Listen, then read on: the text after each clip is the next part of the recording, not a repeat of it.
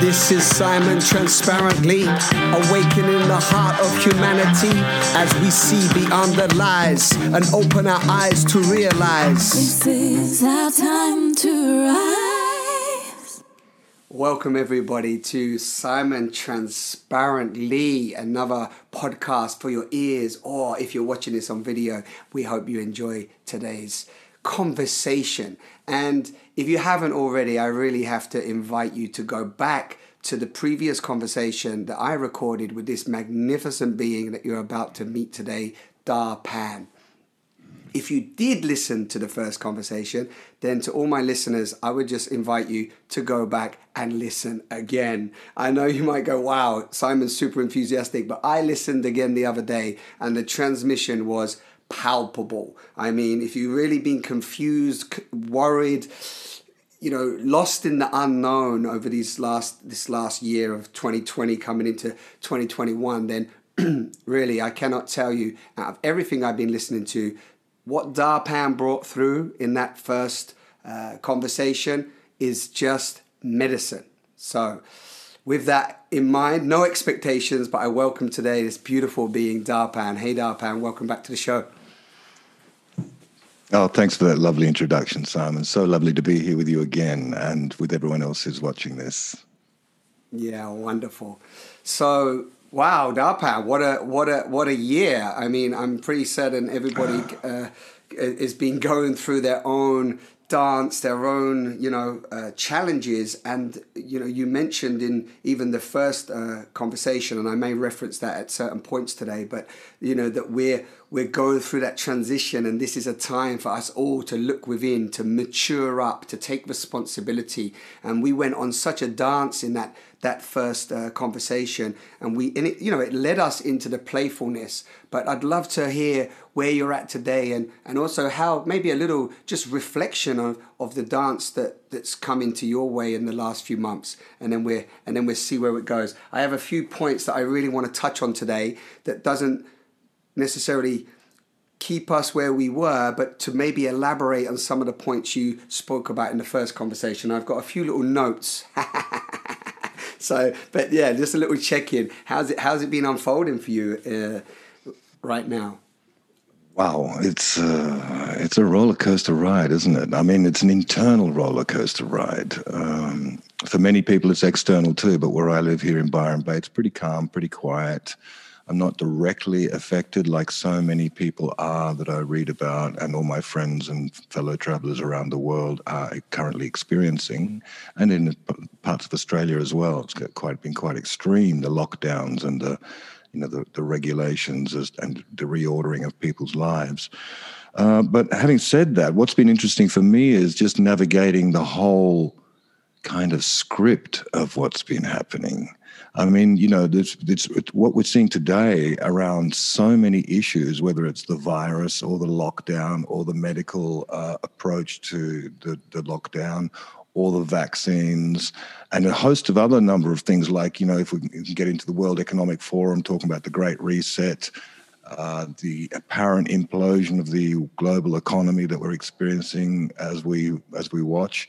All of this is stimulating so much, and that's without looking at the world stage with Iran and China and the relationship with the US and China, and that's a whole other ballgame as well. There are so many variables that are right on the trigger point of exploding in any direction that it's a really, really interesting time, because as we've been, going down this tunnel, the narratives on YouTube, on all the social media platforms, the people who are, espousing, the ones who are saying that there's a whole conspiracy or there's a kind of an agenda going on, and then there's the people who completely disavow that, who are still deeply into the race hypnosis, and watching the kind of debate that's going on with people, and seeing the polarization that's happening with a lot of people, even within people's families. And social groups. There's this polarization of do you agree or not, and what's happening. I don't, ever comment on it, because for me it's very much a play of identity. Like, because everything is being shaken up in our world, everything, people don't know quite who they are anymore. And so they start to have this the first impulse when they're hit by fear is to identify with their beliefs.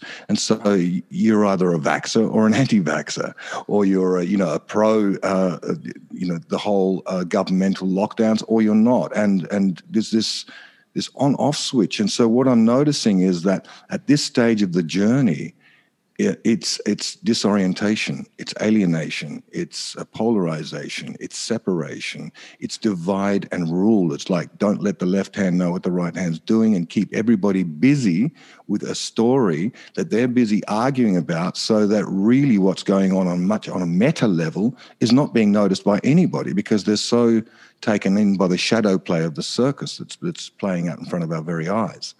And, the whole Trump thing, that was a perfect example in case. And to me, when I listen to all of that stuff, and I've been checking in quite a bit down the rabbit holes, and people send me stuff, confidants who I trust, and I go in there, but I've developed this attitude of I don't believe or disbelieve anything I read at this time. I don't. If something happens to agree with my opinion, I don't necessarily believe it either. I think we're in a stage of Chapel Perilous on this journey, in this mystery school that we're collectively traversing. We're deep in the cave at this stage, and we don't know what's true and what's not true. And what we're trying to do is to, as things are shaken up and our sense of identity gets shaken and it's dissolving, people are clinging to anything to try and define or accentuate who they think they are. And beliefs is the very first arena within which people do this. So that people identify with beliefs, all real rational argument goes out the window, because people identify with their beliefs, so that if you happen to disagree, they take that as a personal attack upon them and get very angry if you speak your truth. And this is a really interesting phenomenon, because, we were living in a land ostensibly, especially in America, the land of the brave and the free, freedom of choice, where people are allowed to have their points of view and allowed to express them publicly. And if you disagree, that's fine. But in a democratic society, that's allowed. Well, even liberal people who I know who are really intelligent, are really falling down with this one, where people are so uncertain and in that fear, in the grip of fear and kind of a dread and uncertainty about the future, not knowing what's going to happen. And even they're trying to keep a lid on it in a kind of an obvious, rational way. They start to behave in a very irrational way by, really attacking people who happen to disagree with them. Or, the whole mask issue is a great case in point, where people start to get very self-righteous and very defensive and very aggressive, actually, about, if you don't want to wear a mask, then you're a threat to society, And if you really look at the kind of scientific research upon that, that's absolutely not the case. And that's another thing. God has died. God doesn't exist, but the new God is science. Science says, this is what the science says. And it's almost like God says, this is what God says. And you hear it from the health ministers in every country, science, we're following the science. And it's a way of, God doesn't wash with the people anymore, but now science does. So science is the new God. And they use science in the same way that they used to use the word God. And this is an interesting phenomenon too, because it's another example of people grasping for straws, trying to find some sort of solid ground, some sort of stability within all of this uncertainty. And in their attempt to do so, they regress into kind of a me and them, I, me, mine, service to self, look after number one kind of mentality. And that becomes expanded to anybody who's a little bit different from the herd consensus, gets vilified, gets ostracized, gets, completely debunked, and they get censored everywhere they try and speak. And this, I'm referring to, obviously very, very erudite people like doctors and PhDs and Nobel laureates who've been speaking clearly about this whole phenomenon, but have been censored on every platform because the power of the technocracy is absolute at the moment in terms of controlling the narrative. Places like Parler are being taken down. Anything that's alternative to the mainstream social platforms are being, sabotaged. So this is an indication to me that we are deep in it right now. We're deep in the womb. This is the part of the initiation where we absolutely have no idea what's going on, and we're about to stand. We're standing at the abyss and about to jump off, and or be pushed. And so it's a very, very interesting time.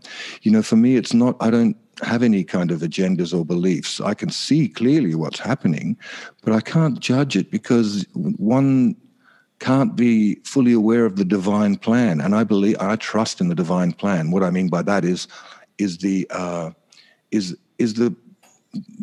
cycle, the cosmic cycle that we're coming towards, where there is before every birth, there is a death, and that we're going deeply into that place right now, and that it's very easy to freak out, and that's certainly the purpose of it in one way. But we've got to let go of that identity that wants to cling and hang on to who we thought we were, and absolutely have the trust in whatever way we can find to do that, to take that step into absolutely stepping into the unknown, and stepping into trust, and stepping into surrender. And I know that's going to be difficult for majority of the planet. It's certainly not on the cards for most people, and so I think that this whole virus thing is a big play for people to work out their karma, whatever your karma is. If there's still unresolved issues around power, around love, around security, now is the time when they're going to come up, because a bit further down the track in this journey, this collective mystery school that we're in, those kind of energies are no longer cannot come with you. They need to be dropped right now, and they can either be dropped willingly and gracefully, in which case all your stuff will come up very quickly, but you move through it very quickly, or you go kicking and screaming and clinging to the wall like a limpet, and and having a very, very intense and terrifying time of it. But that's not, without judging that is what's necessary for some people. I'm not saying that to be callous. I'm just saying that sometimes a feather can wake somebody up, and sometimes you need a Zen stick. And I think we're heading for some very big Zen sticks. I think it's funny because some people around me were going, "Oh, thank God 2020's over." And I said, well, hang on to your hat, let's see what 2021 brings, because I feel there are many more curved balls coming down the tunnel that will make the COVID story look like, a little blip, as Carl Schwab puts it. Yeah. Yeah. Oh, Schwab.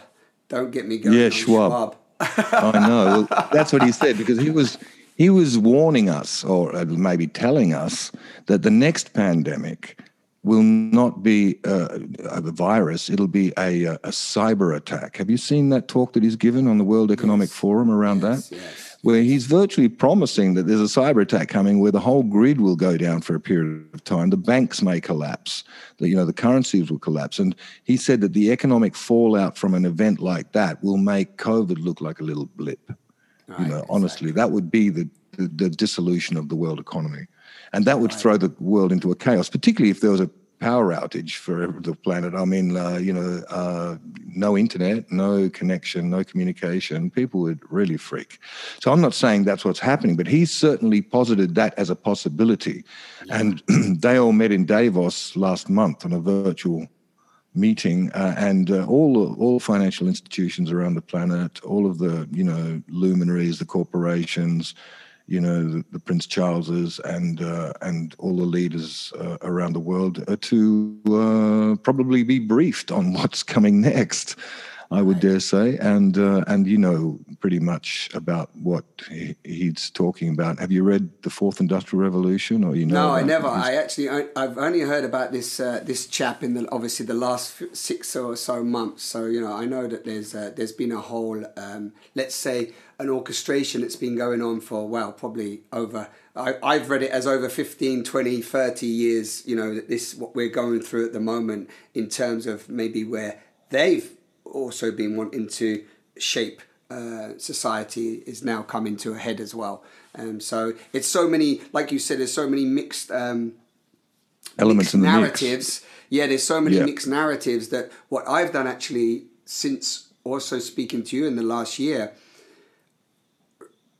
I've just been going, well, 10 years ago, I started to watch a whole heap of different documentaries and looking at the way society functioned, looking at the way the monetary system functioned, looking at the way the police system functioned, understanding that these are corporations, these are, you know, we've, you know, clearly been locked in and agreed into certain states of acquiescence that if you'd have given me a choice when I was younger, I would have probably said no to. And then, so when you start to look at like the birth certificate, you start to look at all these, I call them now actually imprisonment documents, these these indoctrinations.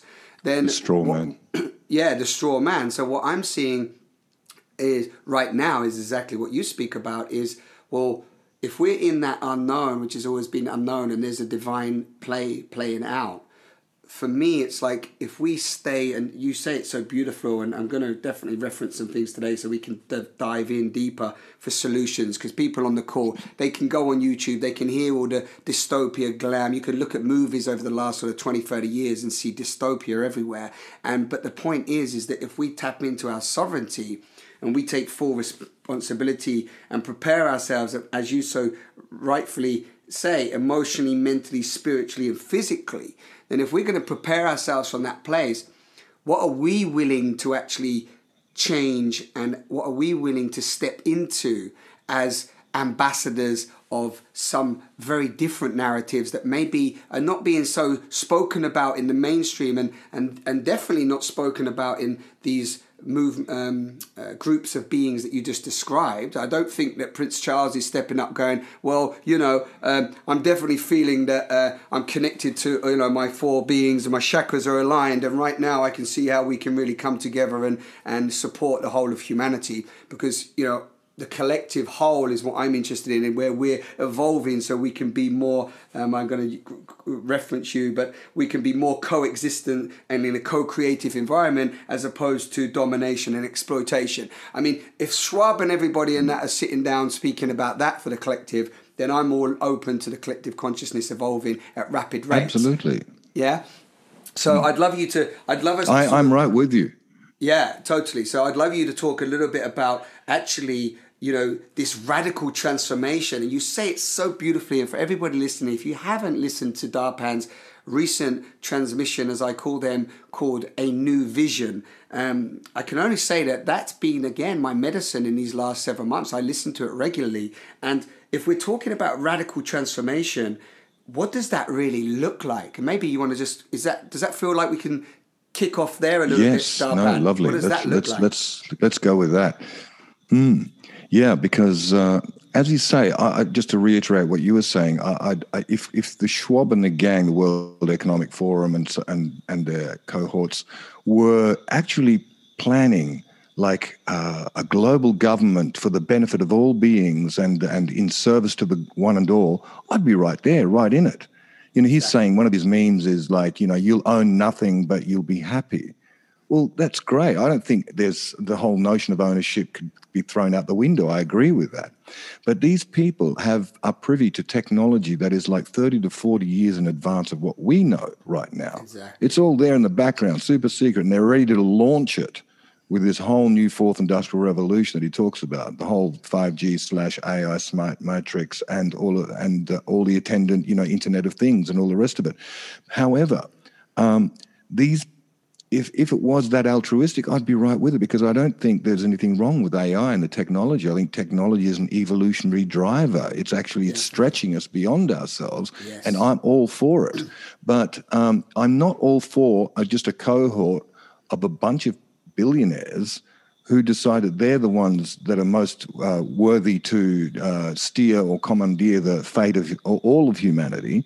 This I totally rebel against. This is completely off. If this wonderful technology, which is, you know, they've had free energy for ages, but they've just been squeezing the petrochemical dollar to make the last possible dollars out of it before they introduce it. And this is in itself indicative of the service to self-consciousness that they espouse, that they embody. And this is the old paradigm. This is what's dying. And so these people are aware that there's something moving, something moving. It's imperceptible right now, but they know it's there and they know it's coming. And so they're working really hard, really fast. And you have to admire how efficient they are in laying down their agenda. It's incredible. They're very efficient. They've been planning it for a long time. But I still don't think that, consciousness is the wild card, the radical transformation of consciousness.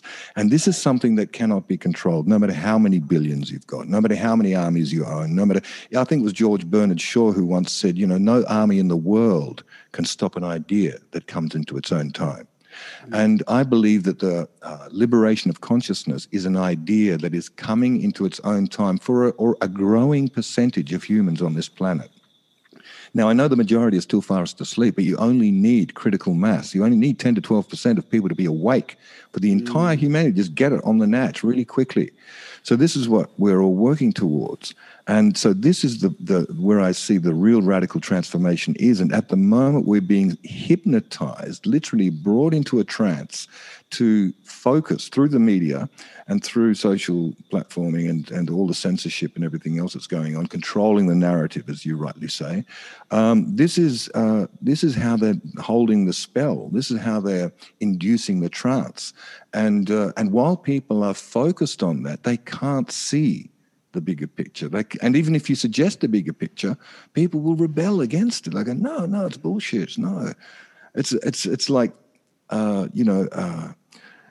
the real key, I think, for people who are in the awakening stage, in the awakening process, who are starting to, even those who are just starting to sense that something's not quite right, doesn't feel right, but they don't really know where to go or what to put their energy in. So they're going along, they're acquiescing, but they're not really there. They're doing it because they don't want to be picked out or, identified or being seen as being against the herd reality. Right. So, but there are a lot of those people, a lot. I speak to them a lot. And without trying to convince them, I just notice that, they're feeling it. And the next step is to really ask the questions that you and I have already, had the courage to ask, and many, many millions of people like us, and to come to certain conclusions. And then you go, well, what is the antidote? How do we get out of this dystopian knot that we're being kind of tiptoed into? And, what can I do? Little me, who am I? How can I have an effect against this massive agenda? And this is part of the hypnosis, that we are made to feel small, that we feel disempowered, that we feel like we actually can't make a difference. This is what the whole intent is intended by the narrative and by the whole drama that's being played out. But the truth is, it's just like in The Wizard of Oz. Do you remember when they were going along the yellow brick road and they finally get to the Oz and there's this big booming voice saying, whoa, and they're all like cowering, go, holy shit. And then one of them has the courage, I think it's the lion or maybe it's Dorothy, opens the curtain behind and they see this grizzly old man with a long beard, really weak and frail with a big megaphone. And the whole spell, the illusion has come undone. And this is what we do. People are, with the whole humanity is under a spell. And as I say, even intelligent people who I know to be intelligent are under this spell. And so what it has to be happening is a dispelling process, and that can only happen inside. This is not a revolution like in the past. It's not going to be fought by guns and war and weapons and strategies and armies. The war is already happening. People say, when's the Third World War happening? It's happening right now. We are in it. Lockdown is actually a wartime situation. That's why how people were in the Second World War, and not even as extreme as it has been here. So we are in the war. This is house arrest, right? This is house arrest right now. Absolutely. That's it. In plain words, call a spade a spade. It's house arrest. And people, this war is a war on consciousness. It's not a war for land. It's not a war for territory.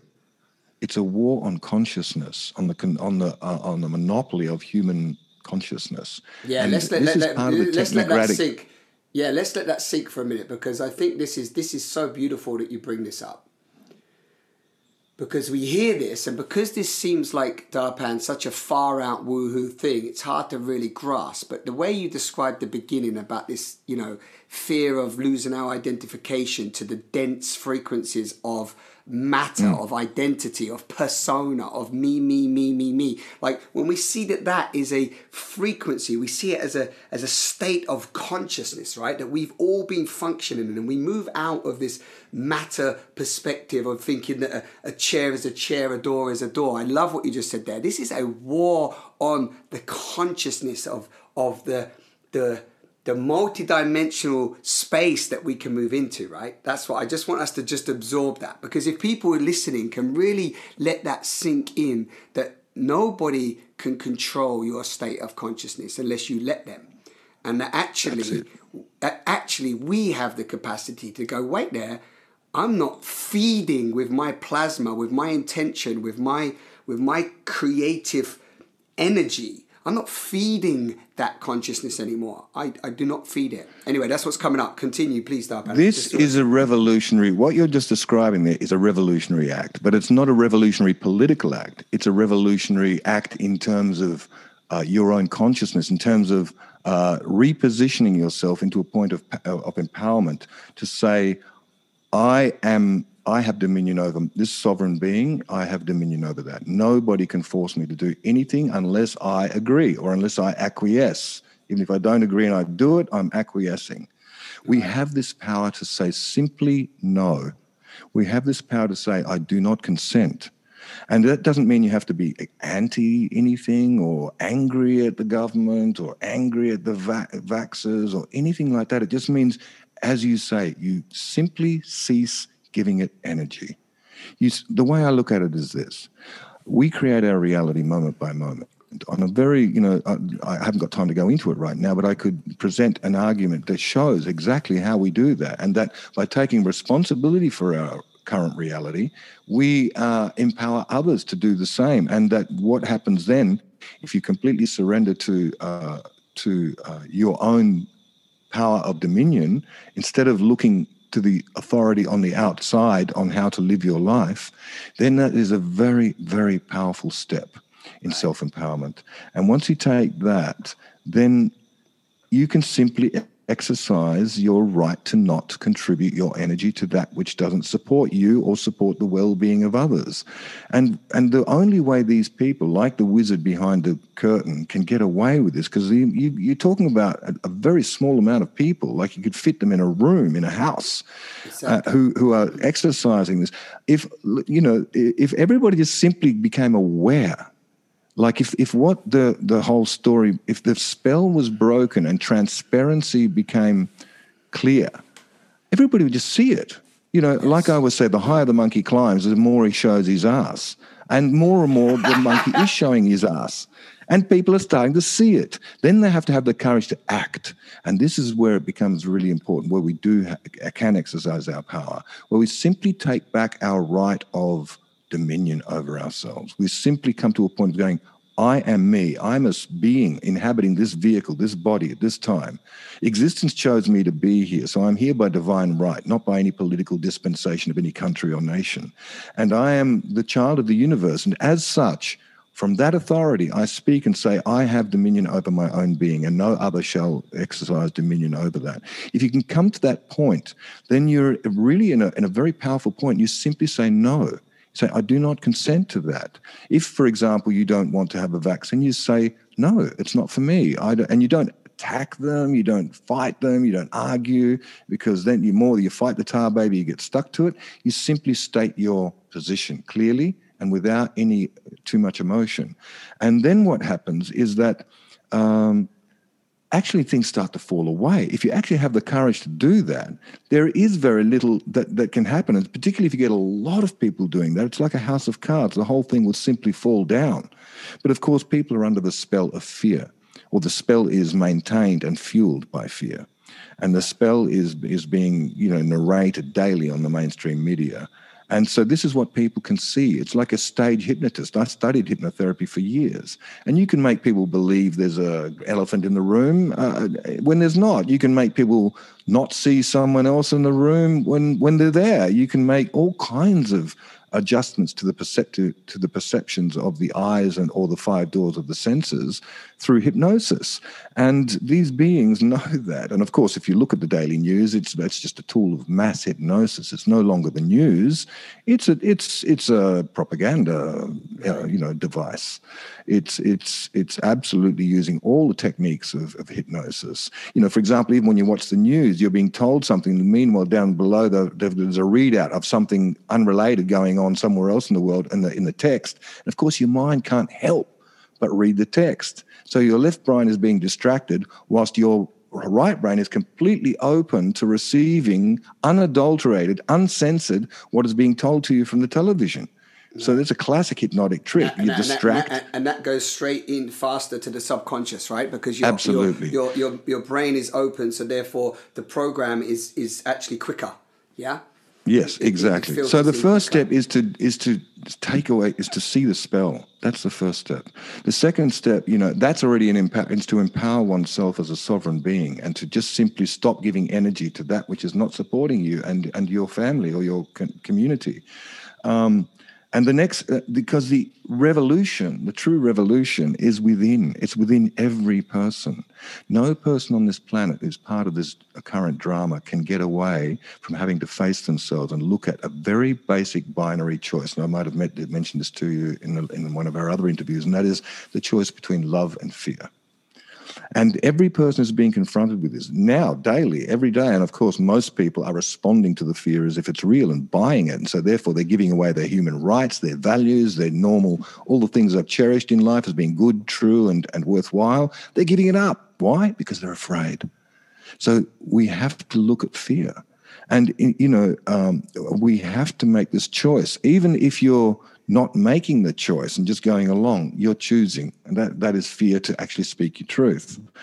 And so, it's a binary choice, fear, love, fear, love. And if you listen to your mind, you can be led astray because the mind is a very tricky customer.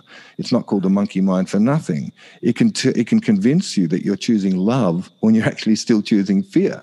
So we don't listen to the mind. That's why I say I don't believe or disbelieve anything I read or hear or feel. I just tune into my intuition, and whatever, if it resonates, if it rings a bell, what I'm reading, then I take it on board, but only by that measurement, not just because I'm reading it. And so the mind can't be trusted to make this choice. So we need to look at our body. Our body is a far more reliable barometer of the truth than our mind. And, the body is more simple. It's connected to the subconscious mind. It's more like a child or like a sleeping giant. It's simple but powerful, incredibly powerful. And so when you feel like you're you've got to check your body. If you think you're choosing love when you're actually choosing fear, you'll be going, yeah, I'm really good. Yeah, I'm feeling really good. And you'll your body language will be giving it away. But if you're really just open, relaxed, transparent, receptive, you're choosing love. Your body's telling you, I feel good. I feel open. I feel trusting. Therefore, I am choosing love in this moment. You can safely assume that you are. So we've got to check in with our bodies. And this is super important. Yeah, I want you to stay here for a little bit because we did touch on this before, and this has popped up with a few people that I've met along the way. It's like, how do we tell the difference between intuition and just the mind thinking? And also, you just sort of described that, which is coming into the body. And this actually leads in beautifully to something that we spoke about before, but this idea of I know many people talk about different dimensions, and there's probably speculation about how many dimensions there are and so on and so forth. But if we look at what I'm describing as the 3D, sort of a 3D density, a dense vibration, let's just call it that. And we're all energy. It's all energy. We're in an energy ocean, right? It's just what we're swimming in, an energy ocean. Everything's energy. So if we start to look at ourselves as energy beings and we see this radical shift in awareness, or I love that, I'm going to just, again, quote the quantum leap in awareness. So what again is required for that? Well, quantum leap in awareness for me is a completely reframe of how we engage, and then that brings up intuition, which has been a big topic for a long time. So differentiating between that would be lovely for you to talk a bit about that. And also you mentioned before that as we move into this sort of fifth let's say, stage of consciousness, conscious awareness, and the way that we perceive ourselves and what's going on, then there's a there's a maturity that takes place that's from this sort of immature, still the kid at school that's putting everything up to the teacher or the father and the mother, and staying at home with the mother and being lost in that sort of like, dependent, somebody lead me, take me, I need to be authorized, I need authority to lead me, I need leaders, somebody lead me. That is not going to cut it, because if that's what you want, you're going to just follow down the path of those that just want to lead you to wherever they want to lead you, and you're just a commodity. You're just your energy is being what's the word when it's being sucked, Darpan, but it's being like harvested. Your energy is being harvested in that space. So I'd love you. I don't know if that's alive in you, but I'd love you to talk a bit about that. I do want to drop back to some of the other stuff you shared, because it's so rich what you've already covered. We've covered great ground, but I want to talk about that around this maturing, because when you said a moment ago, Darpan, that we say no in a clear, non-acquiescent, and I love how you described it. It's a peaceful non-acquiescence. It's not conflict. Non-compliance. Right? Yeah, non-compliance. Thank you. Yeah. What comes up for you from that, Darpan? Well, there's a lot of stuff there and really juicy. But it's look, if we start giving our power away when we get a lot of people are afraid right now, so they're looking to the outside authority, they're looking to science, they're looking to the politicians, they're looking to the health minister. Please tell us what's real, tell us what to do, tell us how to deal with this. We'll go along with it because we're afraid and we don't know. And we don't really want to take responsibility. So you take the responsibility for us. This is classic old paradigm thinking. This is the way we've been living for the last several millennia, like living according to this. And of course, if you look to outside authority, excuse me, and rely upon your experience to gauge from outside opinions and realities, then you're just doomed and compelled to just play out history as it's done so many times over the last millennia. Like even with the really great revolutions that liberated the people, they ended up becoming the same as the dictators who they ousted after a period of time, because it's that same consciousness. That's what happens in the third dimensional density. That's the way it is. But what we're doing is we're actually anchoring fourth and fifth dimensional elements within this density, hence bringing heaven to earth. And this is literally what is happening right now. I know this might sound woo-woo to some people, but we're in the dark stages, the sort of in the death rebirth situation. We are in the dying. We are in the dissolution. Everything is being dissolved and recreated. And so at this point, it doesn't look like an awakening. It doesn't look like, a shift of consciousness. But this is exactly what's required for any shift in any reality. Is there's a death and there's a rebirth, particularly in the third density. You can't have one without the other. And you can't just go into an awakening without going through that dying process. So rather than bemoan it, we should just willingly work with it and just keep our head above water. Because at this stage, we're in a very fast-flowing river and we don't know where it's going. All we can trust is that it's going to the sea, that it is some point going to the ocean. So keep your head above the water and just avoid all the obstacles and just keep going and let the mother take you, or let the river take you to the mother. And this is very much where we find ourselves. And the ability, and this is what is being tested, is the ability of people to surrender on that level, because that is what's being asked for. There is a death happening. There's a death of an old paradigm. And before the new can be born, it has to be completely dissolved, just like Shiva is the destroyer as well as the creator. You can't have one without the other. And as it's being imploded, it's not something to be upset about. It's just like allowing that to happen. Going with it, going with the laws of nature, of existence.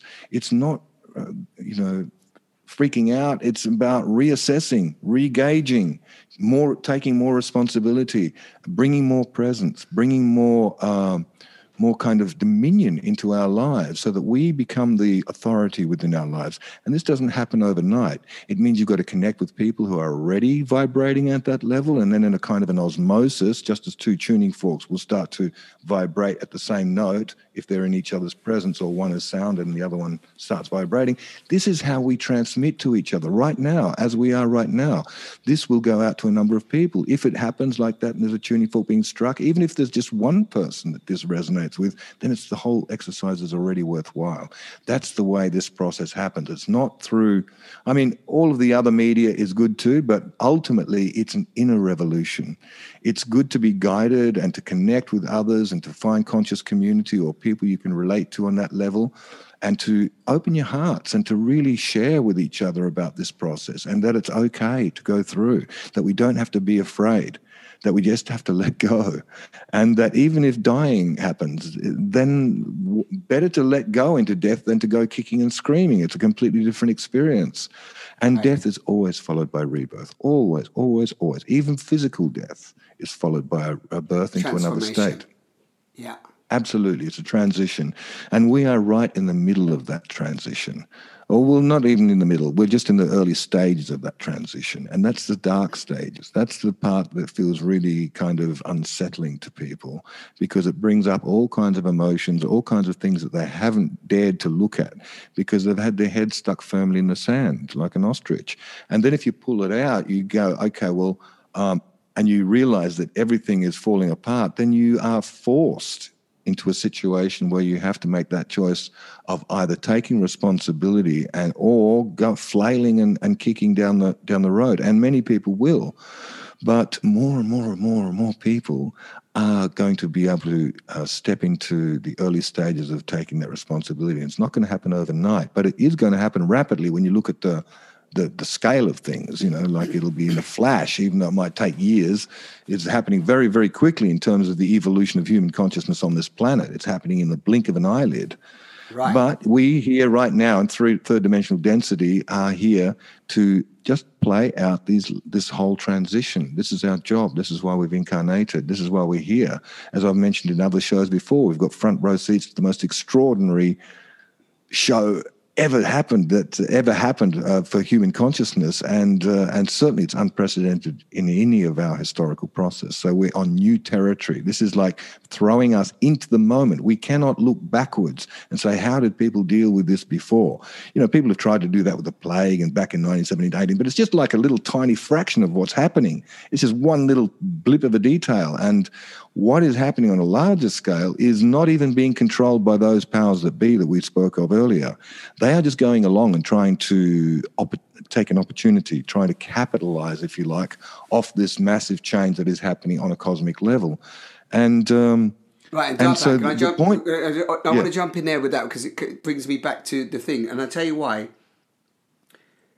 So this is a great point, right? So we talk about this maturity, we talk about this taking full responsibility for it all. And if we talk about or feel into this non-separation, so this idea of separation is also part of an illusion, right? This the ego identification tells us that I am what I own, I am what people think of me, I am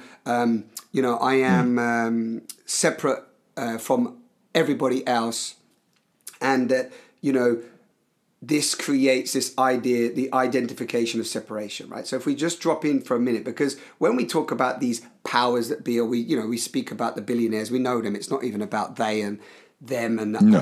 The list is out there. We know who supposedly controls the government. We know who are the billionaires. We know whether it's Elon Musk, who created the money system, Richard Branson, who created the money system. We know that. It's not about a big conspiracy talk. We just know them. So they're out there, and they're playing with.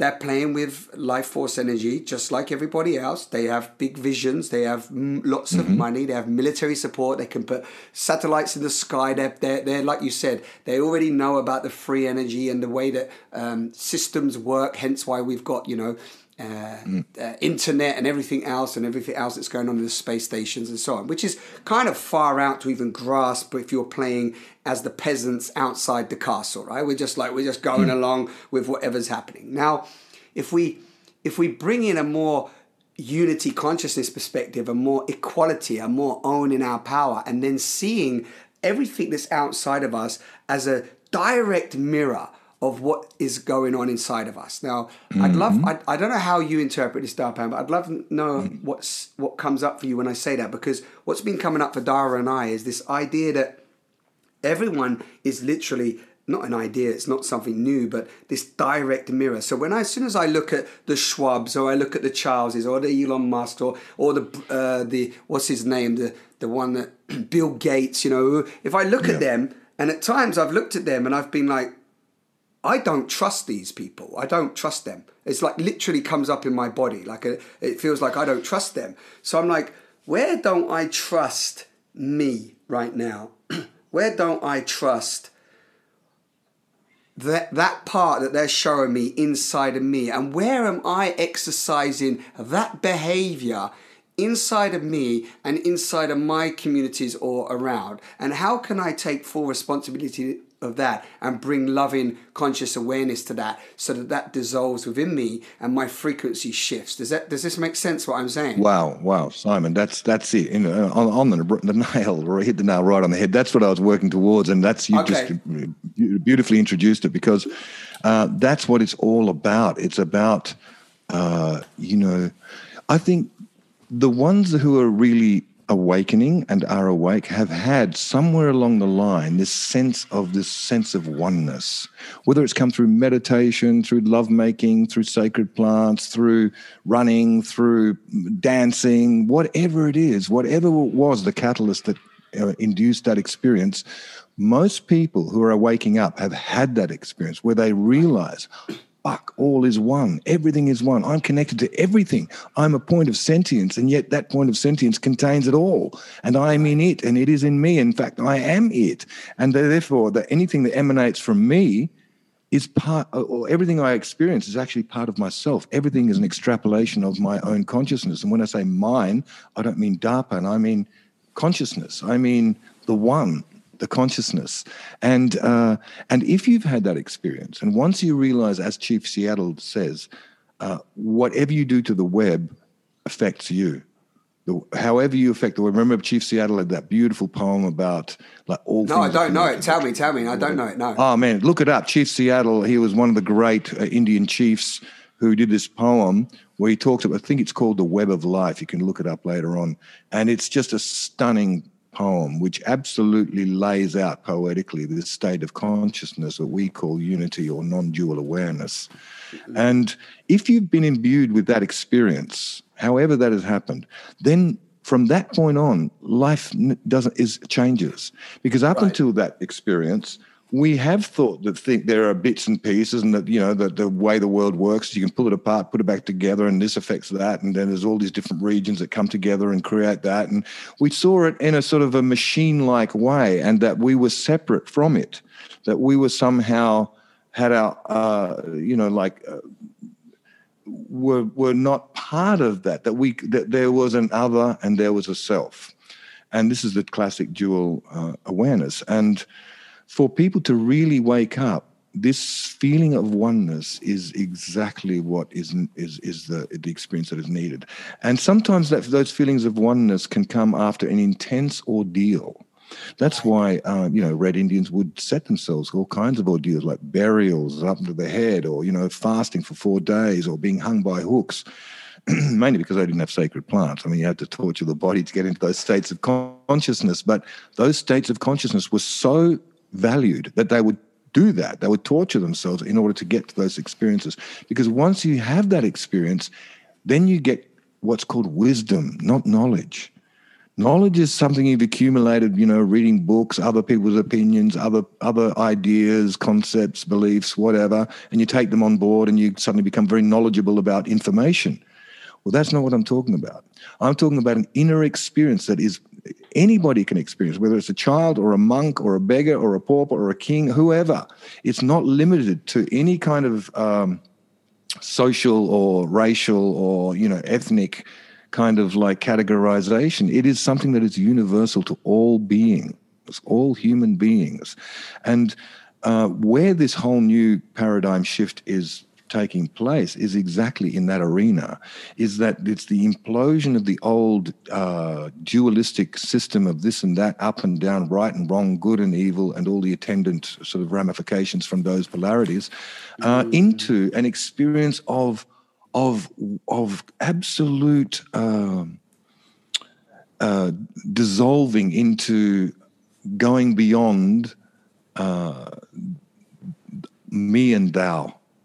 And it's beautifully encapsulated by the Mayan saying of In Lakesh, which is, I am another you, I am another yourself, I am you, you am I.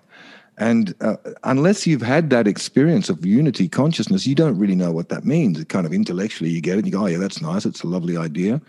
But if you've actually experienced that in Lakesh, that concept, that idea is not just an idea, it's a living experience.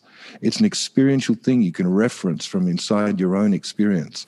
And most people who've had that experience, whether they're scientists or musicians or doctors or lawyers or philosophers or whatever, all of their teachings and all of their work tends to reflect that state. It comes naturally. You're not the same person once you've really, truly grokked, really understood, really felt, really leaned into and embodied that feeling. And then you are changed forever. And that doesn't mean it's there permanently all the time. It just means once you've experienced it, maybe you'll fall off the ladder and go back into 3D awareness and go back into the small wave thinking, back into, how it used to be, the old patterns. But you can never quite forget that experience. And sooner or later you have to go, woof, and you remember again, and you remember, and you know the truth. And the truth does not need to be explained or proved. It is felt, it is known, it is brahmasi. It's like, you know it. And this is the experience I'm talking about. And this is the inner revolution that is happening on the planet today.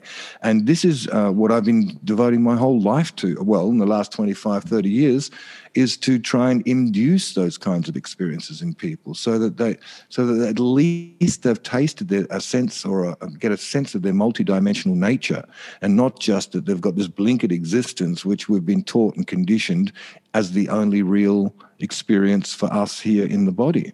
And right, so that's beautiful. Wait there. That's lovely. Stay there. That's so beautiful. Stay there. I know we could, because I have to jump in because it's so lovely for me to bring in I like to put, you deliver you bring a lot, right? There's so much there. I hope everyone listening, you're enjoying the poetic wisdom that pours out of this being. But so if we drop into the inner revolution, I love that. I mean, I'm all about the revolution of love, this inner revolution. And we look at this is a stage. And I know you said before, this is like the conscious ingression of higher frequency, right? This is like a 26,000 year cycle. But I know on the last podcast, you mentioned many different cycles all coming together at one time. So what I want us to drop into here is this inner revolution takes place, right? So as within, so without. And then we look outside. Earlier in the conversation, you said, we people out there might think they're insignificant, they're small. How can they make any real impact? How can they, well, this is what you're talking about. Actually, the response right now, the ability to respond, responsibility, is to go inside and realize that when you access that inner revolution, when you tap into that unity consciousness, you are the dreamer of you're the dream maker of the dream. You're the one that's actually impacting collective consciousness. So you, in that moment, have taken responsibility of how you want to see the world unfolding, right? That's one thing. And then what's also beautiful is rather than look out and go, oh, it's all drab, it's all dystopian, it's all going, whatever it's going, I don't know how you see it, Darpan, but I see that those that have chosen to open or that are awakening to this, what we're talking about today, then do you see it as there's that soaring ripple effect of awakening that's really unfolding right now, and that density, that sort of, inequality, that in the aspect of the shadow or the fear that doesn't want to include, that's scared of death, that's worried about ownership and what is it? I'm going to just reference this again, just for the domination, the exploitation.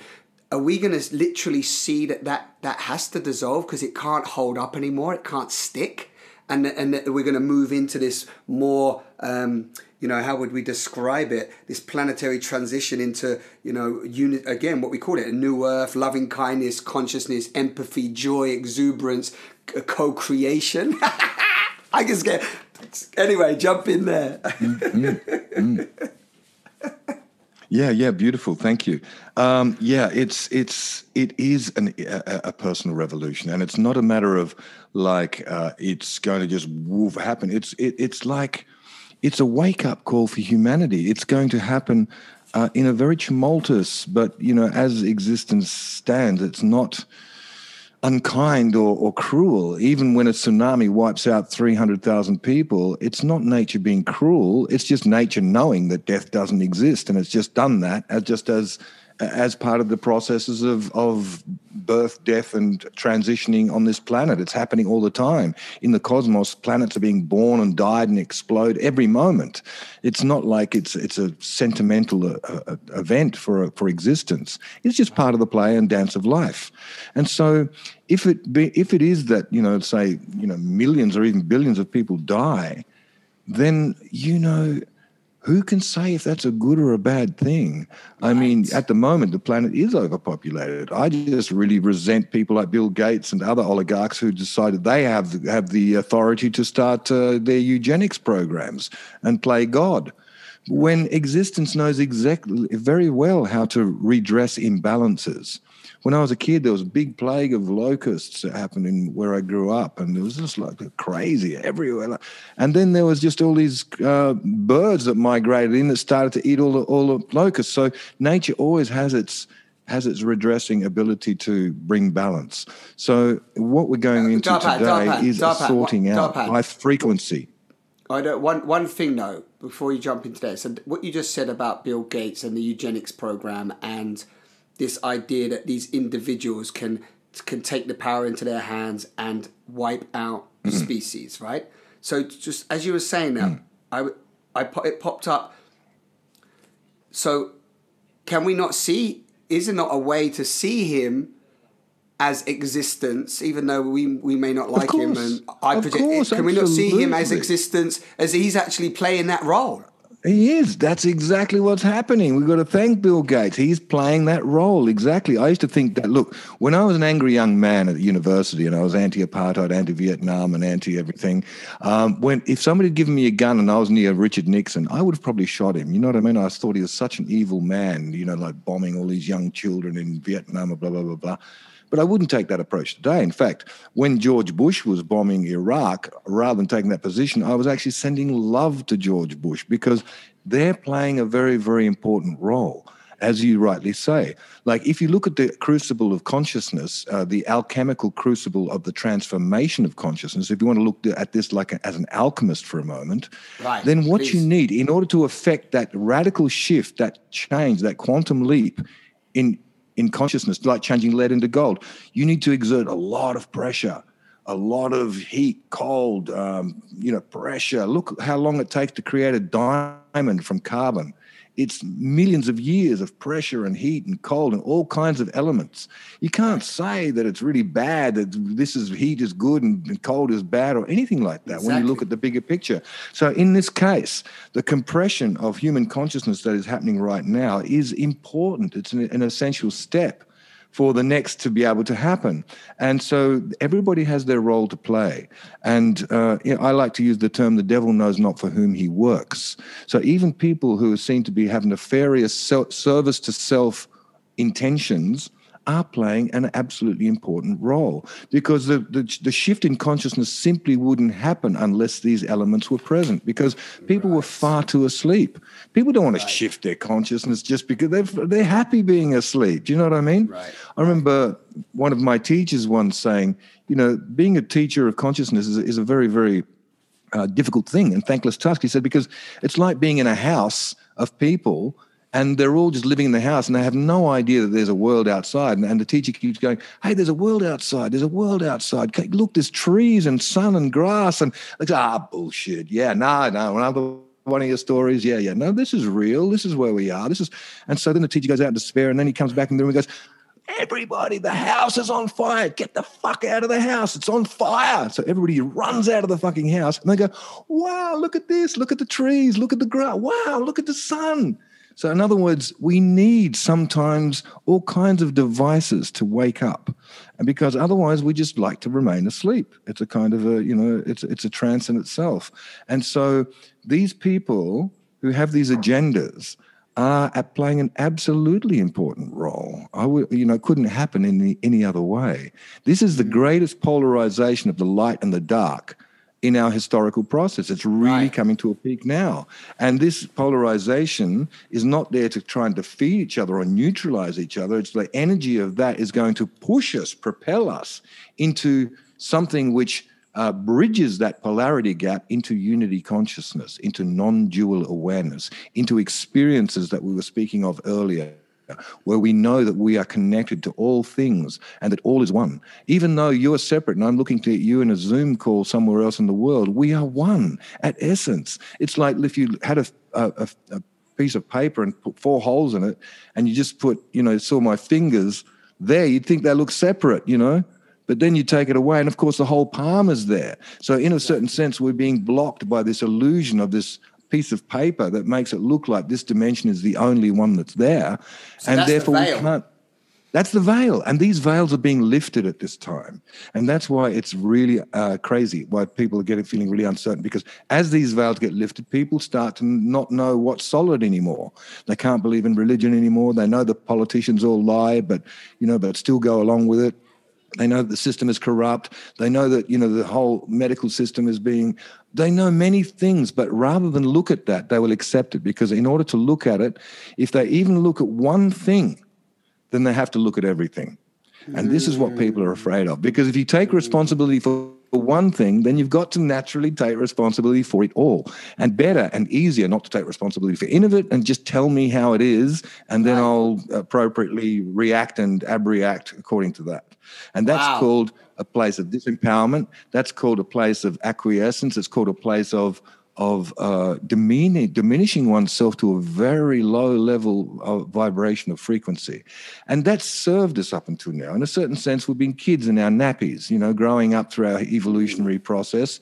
And now it's time to take the nappies off, to take responsibility for our own backyard and not shit in it everywhere just because we want someone else to clean it up, maybe our children or the children's children, and just take responsibility as being conscious custodians of this incredibly beautiful jewel flung somewhere in the far reaches of the Milky Way. Like it's this incredible denizen of life that is actually going through an immense change. And the change is not just in us human beings, it is happening to the whole planet itself. It's like Gaia is going through puberty.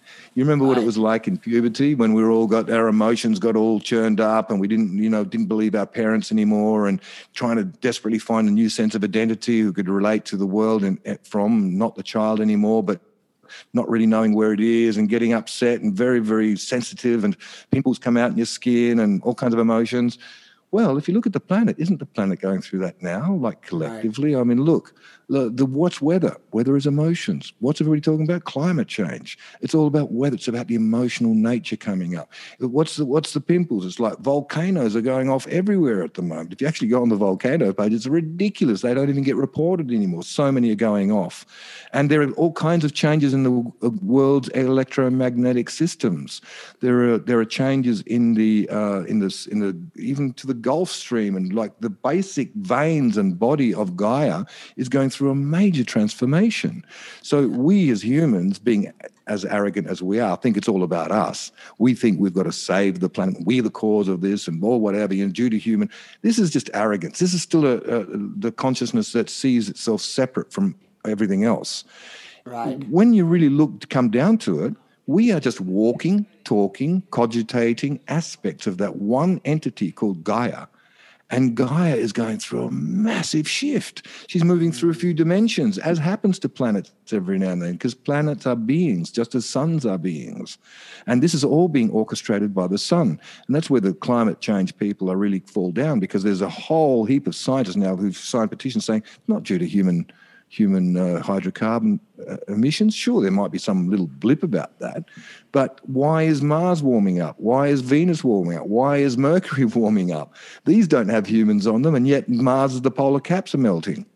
Right. Why? What's in the common? The sun. The sun is the common factor.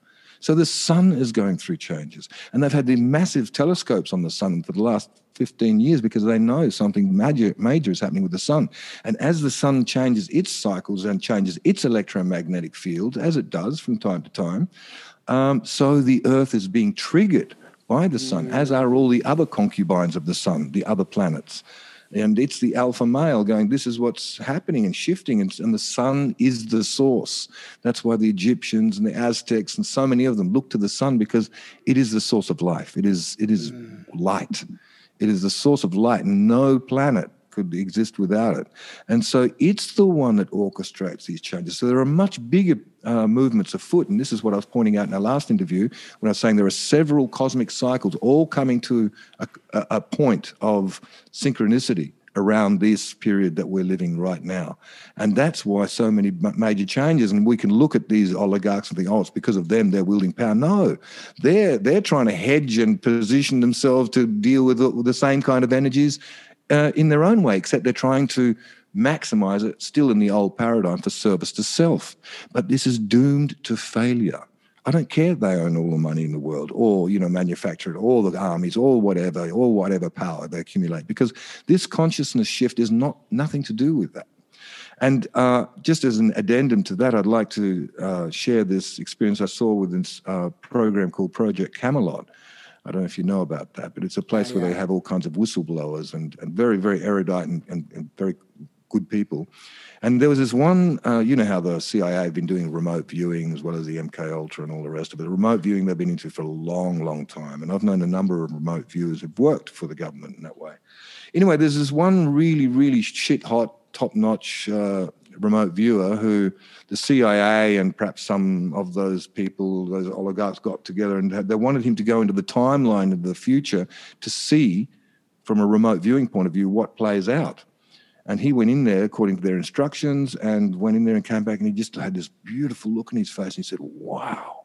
He said, I just see this great awakening of people. People are waking up and just shining and taking, owning who they truly are.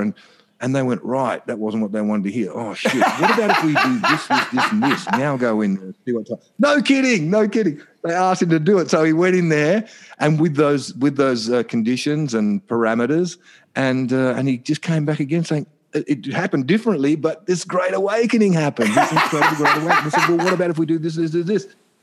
And so that's kind of the game they're playing. That's desperate. It's a desperate game to hang on to power when it is the very power that is dissolving or reorientating or repositioning. So it's not about personal power anymore. It's about universal oneness, a collective power. It's about power from a place to service to the one and all. Service to the one, which is a completely different expression of power when it's in service to self. Right. So anyway, just to finish that story, this guy... this story, him relating that story was a very good allegory or a kind of a metaphor for what I feel energetically is going down on the bigger picture. Although most people who are caught in the trance of the mainstream media wouldn't even be thinking on those levels or seeing them, but they are. That doesn't mean they're not there, and that's why I bring myself back to the sun. I think that the sun is like a major orchestrator of what happens in this solar system. And these beings who are rolling out this agenda are just playing with the strange astrological influences as those who are in the power to service to the one and all. So there's this final. I don't like to use the word battleground because it's a communion into one. But there's the drawing out within 3D of the light and the dark. And it's not about will the light win, will the dark win. It's about bridging that into one reality. So the shadow is accepted and integrated into one. It's no longer polarized, projected, or kind of, like extrapolated outwards onto someone else or some other thing. And once somebody has had truly had that deep experience in themselves on their own authority, their own experience of that sense of oneness, then you could no harm hurt someone or try and take advantage of somebody or cause them any kind of like ill or feeling or anything than you would do to yourself, because you know that everything is an extrapolation of your own consciousness. And if there's something there that you don't like, then as you so beautifully expressed earlier, and I think that process you spoke about is so valuable, and people should take that home, that kind of idea, is you just use whatever seems to be abrasive in the outside screen of your experience to just bring that in and see where that is reflected within oneself. And if you can just tweak the software within you, then suddenly, presto levaci, it all changes on the outside rather than tinkering with the nuts and bolts of a perceived outside reality, which is arduous and ultimately futile. Right, beautiful. Yeah, so this is what I mean about the inner revolution. Yeah, but it is a one thing. It's happening on all levels. Yeah. Yeah, it's lovely. Yeah. And it's so rich, so rich. I mean, I mean, yeah, we can just start to laugh because this is the play. Actually, what I'm hearing as you speak is the play of existence. So it's the play. Recapping. It's the leela. Yes, the leader, and recapping on some of what you shared. I love the analogy which I've used before as well, and maybe some of the listeners are aware of this too, but the body, you know, how we see the body as the outer too. So when you spoke about, you know, the Gaia's veins and the arteries being the rivers and the streams and, you know, the volcanoes being the eruptions of what's happening within us and the emotions that's going on and so on. It's like when we actually see that interconnectedness of the micro, the macro, and we realize that the soil itself is the skin of our being. And if we continue to pollute ourselves, which we are doing, that's really how you can see what's happening on the outside world, because of how we're polluting ourselves. And then you look at the outer world, it's giving you a huge mirror. It's saying, look how the soil's being treated, look how the interaction of our species, look how we communicate with one another, look how we show up and judge and condemn. If we see that and go, wow, that's inside me. Let me purify that. Let me refine that. Let me take full responsibility. Let me come back to self-empowerment and find that inner peace. I'm just loving this conversation again because it's highlighting that that's where we have power. That's where we have the sovereignty.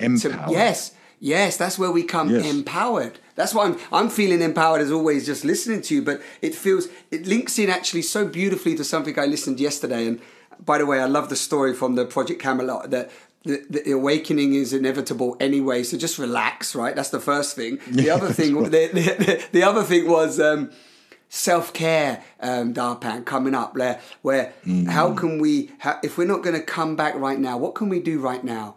We can take care of ourselves. We can love ourselves. We can see this beautiful opportunity right now and rise up as into everything we've spoken about for the last hour. But I don't know what comes up for you now, but this is very much that is gold. Yeah. Simon, that's it. That's beautiful. That's the cherry on the cake, because I tell you, self-love is what is going to create this inner revolution. And as we come to realize that a lot of what that we've perceived as reality is an illusion is actually a manufactured illusion through our conditioning process, and that as we come back to our original face by consciously stopping to give energy to that which we know is actually not serving myself or any of the community, and then having the courage to actually just stand in our truth and be transparent. And this is a very powerful word. I'm so happy you use this word a lot. And, you know, in transparency and honesty, that's all. You know, it's like showing up. And in showing up and allowing ourselves to be seen, that in itself is an act of love, but to nourish and to care for ourselves, because we've been taught to put ourselves last. And, you know, the one I've been working with, you know, counseling and therapy for, 40 years. And the one constant thing that you face all the time, I'd say 95% of most people's issues stem down to self-worth. Right. All comes down to where you don't love yourself, where you're putting yourself down, where you're judging yourself. Not enough. And these are all old voices that come back from the past, whether it's our parents or our teachers or the system or the policeman or the magistrate, whoever. And we've taken on these characters inside of our own head, and now we're our own policemen. We're our own guards. We're our own. You know, we're in the jail, and we're also the jailer. This is the diabolical trick of what happens with ego imprisonment. But when you liberate yourself from that ego imprisonment by being aware that I am all, I am it. And when I'm saying that, I'm not big noting, going, I'm great, I'm fantastic. I'm just simply saying, all is connected, all is one. And that same animating force that animates the tree or the flower or the goanna is animating me too. And in that sense, we all share this one immanent living force, which we call life. And you know, and as we embrace that, it gives us power. It makes us feel worthwhile. It is immediately validating.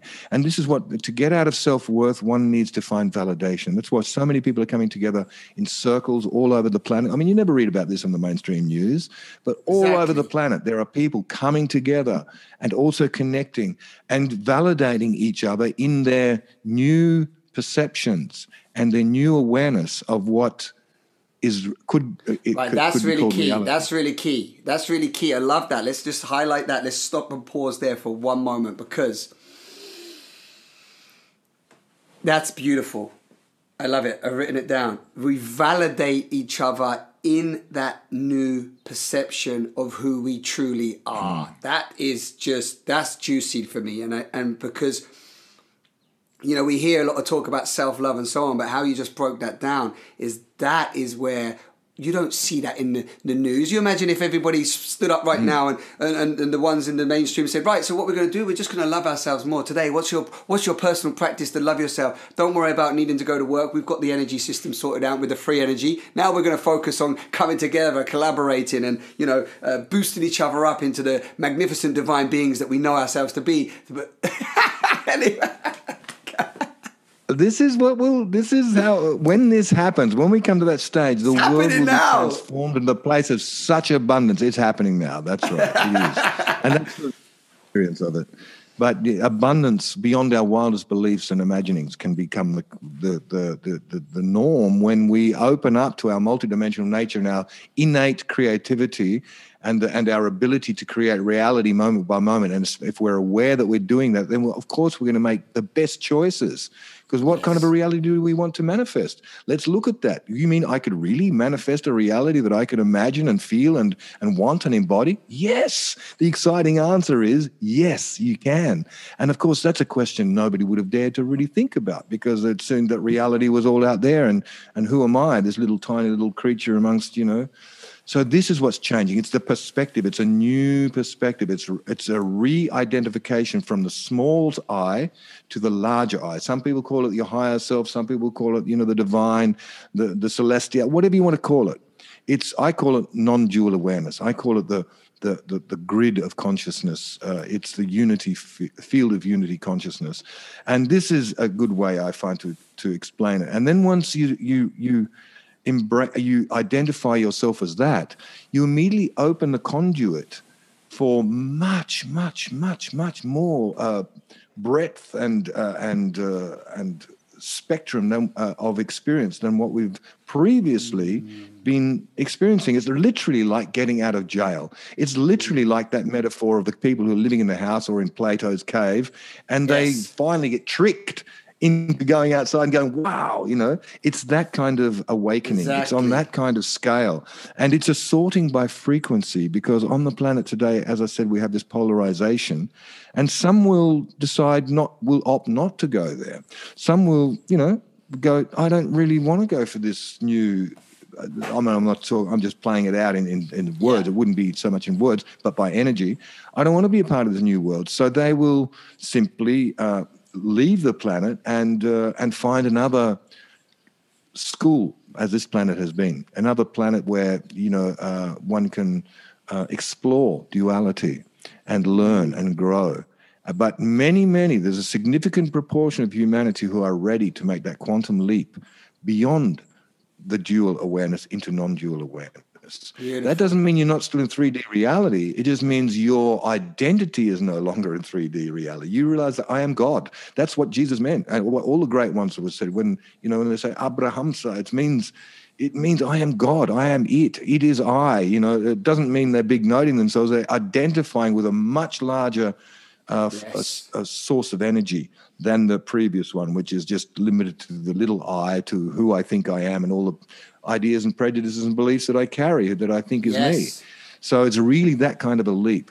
And it is a sorting by frequency. Some souls will choose not to, and they will be channeled into another 3D karmic life education school, as Gaia has been. But Gaia herself is going through this shift, and it will be reflected. And I always say that, you know, earlier I said, the devil knows not for whom he works. All these people that are putting all these grids in place, the 5G, everything else. And if you're thinking about 5G, these people are really smart. They're not just third-dimensional adepts in terms of, you know, money and power and wealth. They're also fourth-dimensional adepts, as in magicians. They know how to work the fourth dimension, but the fourth dimension is still dualistic, as this one is, just not dense as this one. But you still have all the lords of light and all the lords of darkness and everything in between. And these people are masters of that dimension too. But they do know nothing of the fifth dimensional frequency, because that is the frequency of non-dual awareness. And for them to go into that frequency, they would have to let go of that service to self mentality. And because they're unwilling to do that, they hover between the third and fourth dimensions, and they feed from the fourth dimension. That's where they get their energy from. But as we're going straight through to the fifth, we will pass through fourth dimensional densities, and we already are in our collective experience. But when we arrive at this finite experience, and I don't know how it's going to come, because I don't know how it will all play out. But what I do know, and I know from my own experience, is that it will, when it happens for one, it happens for all. It's like they say, when one person becomes enlightened, the whole world becomes enlightened. I mean, what that means is that it is coming as a collective experience, but within that we will have our individual perceptions and direct experiences of that thing. And those who are incongruent with that new frequency will simply leave the planet. They'll die one way or another and be reincarnated somewhere else. And those who are ready will move through it. And there may be, after Atlantis, there was great cataclysms, because I believe that in Atlantis, they came to this same crux. There was a possibility to make that leap then, but it all went back to the Stone Age. And there's no guarantee that we'll make the leap this time either, except in my world, it is definitely happening. And that means that as you embody that, then your experience can have no other alternative but to manifest what it is you truly experience. So this is a great invitation and a challenge to trust, not only in existence, but into oneself. And when I say oneself, I don't mean the DARPAN, the 3D entity. I mean trust oneself as a sovereign being connected to the one and all, connected to that fifth dimensional awareness. In other words, where the higher self and the smaller self merge and they fall into line and they come into and this is how it will happen. And it's not that people have to learn some technique or where's a guidebook, how can I do this? It's not about that. That's an old 3D way of looking at it. It's just simply declaring that you are up for that I choose love. I choose love. I don't know how it's going to happen. I don't know how it's going to take place, but I choose love. And by that, I mean to say I choose to take responsibility. I choose to open myself. I choose to live my truth. What it really means to live your truth is to just have the courage to look inside and to really question everything. Question authority, question anything anybody tells you, and see how that feels inside. And not to just take willy-nilly whatever is being presented towards you, because this is a time of, we're in the Hall of Mirrors. We're in Chapel Perilous. It's very, very tricky. It's like passing through the moon. It's like things look shadowy and not real, and what's true and what's not true. And you spoke so eloquently around the different dimensions, and that was beautiful. And also this as you mentioned, there was this sense of like, when one's enlightened, the ripple effect of that means all, and this, we are gods in the flesh. And actually, it reminded me of the Roger Bannister story when that man was trying to do the 4-minute mile, and nobody in the world could run the 4-minute mile. But then when this one man completed 1 mile in 4 minutes, then everybody around the planet that was trying to run that, all of a sudden it started popping that others could do the same. And it's sort of telling us how we're plugged into the interconnected morphogenic field, it's being called by some people. So I get a sense of that is happening right now. And also I get a sense, if we just ground this down, because we know that there's, I know some people talk about, energy feeding and different entities playing out and so on. We go into hyperdimensions and multidimensions and so on, which is beautiful. And I think just to finish it off today, if we bring it down into like how it's showing up for the individual, which I think we've covered, but I'm loving this thing, Darpan, and I don't know if you've seen this in your communities or you've heard people speaking about it, about this reformation of community living and coming together in communities, whether that be off-grid communities or local communities, and actually regrouping with all that really means anything to us, which is connection, supporting each other, sharing resources, sharing our gifts, and actually moving beyond all this, necessarily need for, vast amounts of money and competition and selling and products and so on and so forth. But how can we come together in community, live off the land, get our hands in the soil and come together? So I'd love us to maybe, if that feels aligned to you, unless there's anything you wanted to add on, maybe we could round up the talk in that. Does that feel, you have something to say on that? Yeah, absolutely. I'm right with you there. The work that I've been doing for the last 30 years, traveling around the planet and bringing people together to create experiences of these transcendent experiences so that people could experience their multidimensional reality and experience their nature as being one with all things. During that time, I thought, well, it's all very well to give people an experience of that, but what's next? And what came through already a long time ago and what I've been doing for many years, and I see so many other people doing the same thing, is creating what I call conscious community. Coming together in circle. Doesn't matter how it is, what it's for. It's for singing or meditation or sacred plants or just simply to be in circle and to hold space and to bring, or even to eat together in circle, whatever it is. But coming together and celebrating that circle, because in a circle there is no hierarchy. It's not like a pyramid. It's all is connected as one. And if you extrapolate that out into other dimensions, it becomes a sphere. And a sphere of consciousness. So we're talking about spherical kind of patterns as opposed to pyramidical patterns, which has been the key for the last few thousand years. But it's just passing its use-by date. So people all over the world are coming together to reaffirm those values that are fifth dimensional, which is connection, which is love, which is nourishment, nurturing, peace, love, joy, sharing, all the things that any child can understand really simply. You don't need to know Quran or the sutras or Bible or all these other archaic sacred writings and therefore just develop all kinds of beliefs around them. No, any child can understand this fifth dimensional frequency.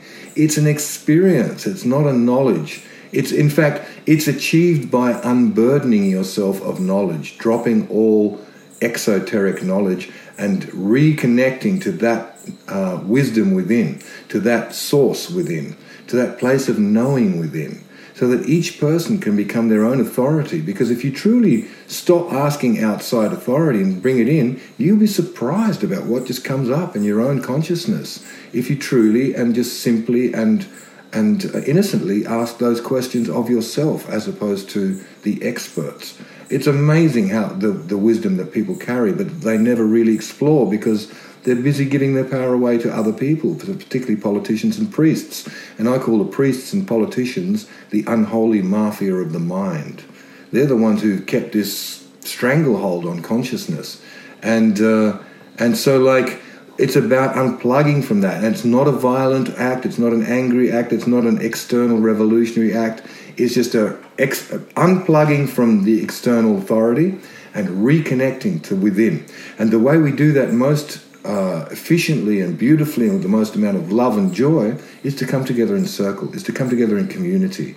And not just a community that hangs out and supports each other on physical levels as communities have done in the past, but who support each other on all kinds of other frequencies as well, and particularly on the levels of spiritual levels. It's because most of the community came together for, physical convenience, supporting each other, helping each other, ward off the lions, ward off the enemy or whatever. But I'm talking about coming together out of love, out of a place of the heart. We're entering into a new ray, and this ray is the ray of the heart, and the heart is the place of non-dual awareness. And the heart can embrace all things, the good, the bad, the ugly, everything. It can embrace it all, and it doesn't feel the need to fix or change anything. It can just sit there with love and simply be with whatever it is that is happening. And that is the birth of compassion. So you're not trying to judge if something is good or bad. You simply accept and you validate and you embrace what is. And when when people in a circle truly feel that spirit present, it's incredible the magic that happens, as I'm sure you've discovered in your own experiences. It's amazing that the transformations that can occur in that kind of psychic environment. It's amazing what can unfold and what people are capable of and what they can uncover within themselves. It's incredible to watch people open up in that way. It's just a joy. And, I'm very grateful that I am, financially rewarded for what I do around the planet and that it greases the wheels of my existence. But by far and beyond, the greatest joy is watching the flowers bloom, is really watching when somebody really gets that and gives themselves permission to open and gives themselves permission to love and to go beyond fear and to go beyond, the kind of considerations that keep us in a narrow state of consciousness. So this is how it's done, and I call that conscious community, coming together in conscious community where we absolutely embrace and fully embody those principles with each other. And again, that's where we give each other strength, as I said earlier. It's not a person, although the revolution is inside, it is shared immediately through the heart with all like-minded beings, with all people on the same frequency. You immediately enter into the same pool of consciousness. And that is just so healing in itself, to belong, to finally find your place, to finally feel where you're validated and you have a purpose and your worth is fully accepted. This is the healing that the human consciousness is crying out for, because we've been distorted and compressed into shapes that are not natural to us. And we've been limited to only certain frequencies and certain states of consciousness, which were necessary for survival, but not much else. And so we're growing beyond that. We're growing up.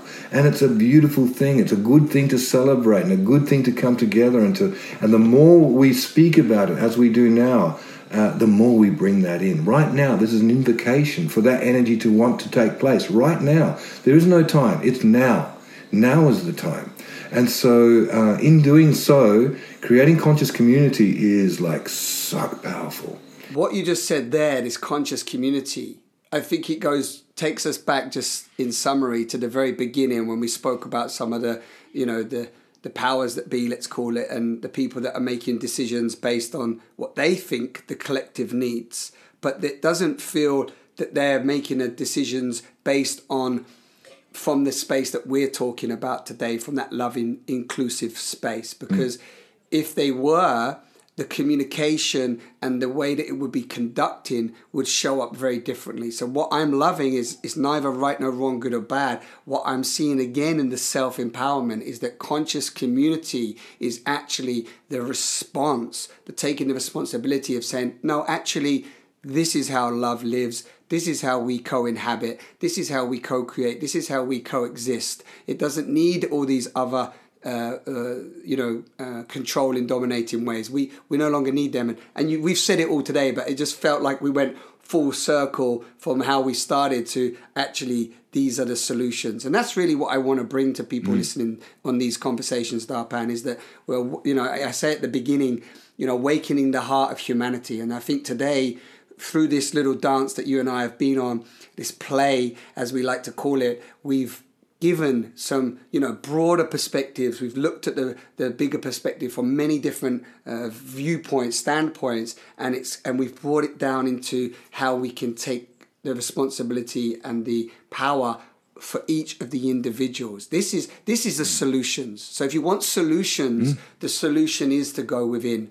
And that feels really pertinent. I don't know if there's anything you want to just, encapsulate on the last, just to that piece of anybody listening. But I know we've done some definite thank you so much, Simon. Gorgeous. You pretty much summed it all up there. But I just want to reiterate that again. It's about unplugging from the outside and connecting within. And then from that place within to reconnect on the outside through the heart with others. So it's about unplugging from that which is no longer serving and that which is past its use-by date, and then having that internal, taking that responsibility, taking full responsibility and bringing that place of innocence, in other words, dropping all knowledge, what you thought you knew and what was real and what was not real, and just reconnecting to that source of fifth dimensional energy, which is pure love, which is love and non-dual awareness. And that doesn't mean you can't feel bad within that. It means love is the frequency that you're experiencing everything within. And even if you're going through a hard time from that place, it's called compassion. You don't try and change it. You experience it as you say, a reflection of whatever is within. And then to share that. That's the really important part, to share, and to connect with others and to validate each other and to re-establish a new frequency of as you said, a morphogenetic field, a Buddha field, if you like, of energy. And this is the healing. This is the healing. You don't need to do lots of therapy and go and do primal screaming and make up with your mum or your dad. Once you have that transcendent experience and you are connected with the one and all, with the, and you do experience other people as an extension of yourself, or as being inspired or animated by the same source, then that is healing in itself. That experience is so ultimately healing, and will, it by its own insight and perception, iron out any little remaining dysfunctional aspects that might still be there, that you might be carrying. That one experience of being connected is the healing experience. Beautiful. Yeah. Beautiful. So anyway, thank you, breath. Simon, for again inviting me onto your show and to yo. Well, God, it's always a joy to be with you. And yes. Go on, carry on. Yeah. No. That was it. I just wanted to say that. Thank you. Because I know you're wanting to wrap it up now.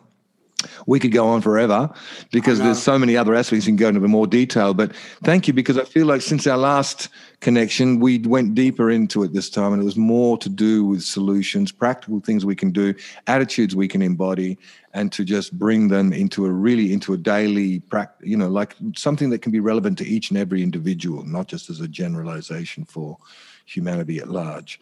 Because we all do need to come to that point, as I said, choosing that choice, whether we choose to stay with the old way that we were and therefore go through all of the drama that will ensue, or whether we open up to something that is completely unknown and that is wanting to be birthed within us, and that we need to surrender to, and we need to be very innocent with. And when I say innocent, not bring too much of the mind stuff, just bring the inner wisdom, which always knows. And if you trust that intuition, you'll always be led in the right way. And if you can let go enough, you will just enter into the flow of synchronicity where the right thing will happen at the right time. But let's keep that for another transmission, because there's a whole wealth of stuff within that, the flow of synchronicity, and how to dance with this, not just embody and birth it in us, but how to dance with it, how to have fun with it, how to become a multidimensional creator, create a being, create a spirit.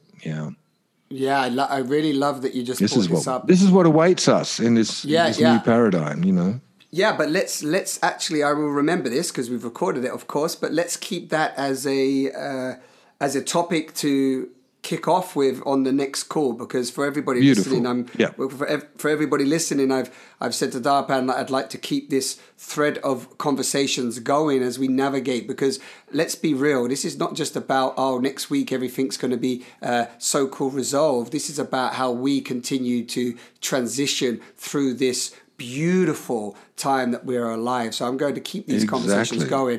And Darpan, one question, I think I'd love to put this out to some of the community. I'm going to ask them if they have any specific questions for you next time. And what we can do is we can do a little Q&A vibe, and we can drop in with that. And what I would also love to do... I would love that. Yeah, what I would also love to do is maybe we even do a little live drop-in with the new community that we've launched online called the Be Love Tribe. The Be Love Tribe. And it'd be lovely it'd be lovely actually to do something. This is coming through now, and I want everybody to listen so that they can maybe tell me if they want to join. Is we can even play your transmission, one of your transmissions, even some of your music, and then we have you there as well live. And we can have some Q&A and interaction with you from the people in the community that might want to ask you some questions. That could be really juicy. That would be brilliant. Yeah. I love that kind of format. Yeah, very juicy. Yeah, Okay. Great. And great to connect with the people who are part of this. Yeah. Yes. Awesome. All right. Thanks, brother. Thank you so much. Okay, so right. I'm going to wrap this one up for everybody listening, and just love to say that if you've been loving these transmissions of this new podcast, Simon Transparently, then do please consider becoming a patron of this beautiful offering. Yeah, and the links are below all of the podcasts. Check them out. And also, as I already just mentioned, we've launched a beautiful, I like to call it an online conscious community, an online retreat space where we're sharing our events, we're sharing beautiful beings like Darpan and others, we're doing watch parties, and we're hanging out in community online. And so if you want to be part of that, head over to thebelovetribe.com. Thank you, everybody, for tuning in. It's been an epic journey again with Darpan. I could sit and listen to him all day. And as you can see, we've just covered so much. So please, if you've joined us this far, thank you for being with us. Have a magnificent day. And please take the medicine in whichever way it feels for you. Go and sit in silence. Go and walk in nature, go and take a hot bath, whatever feels the way of integrating what we've shared today. Let it sink and it will permeate in your being for the days to come. So just allow it to be in your present awareness. Take care. Many blessings. Lots of love. Mwah. Ciao. Thank you, brother. This is our time to rise.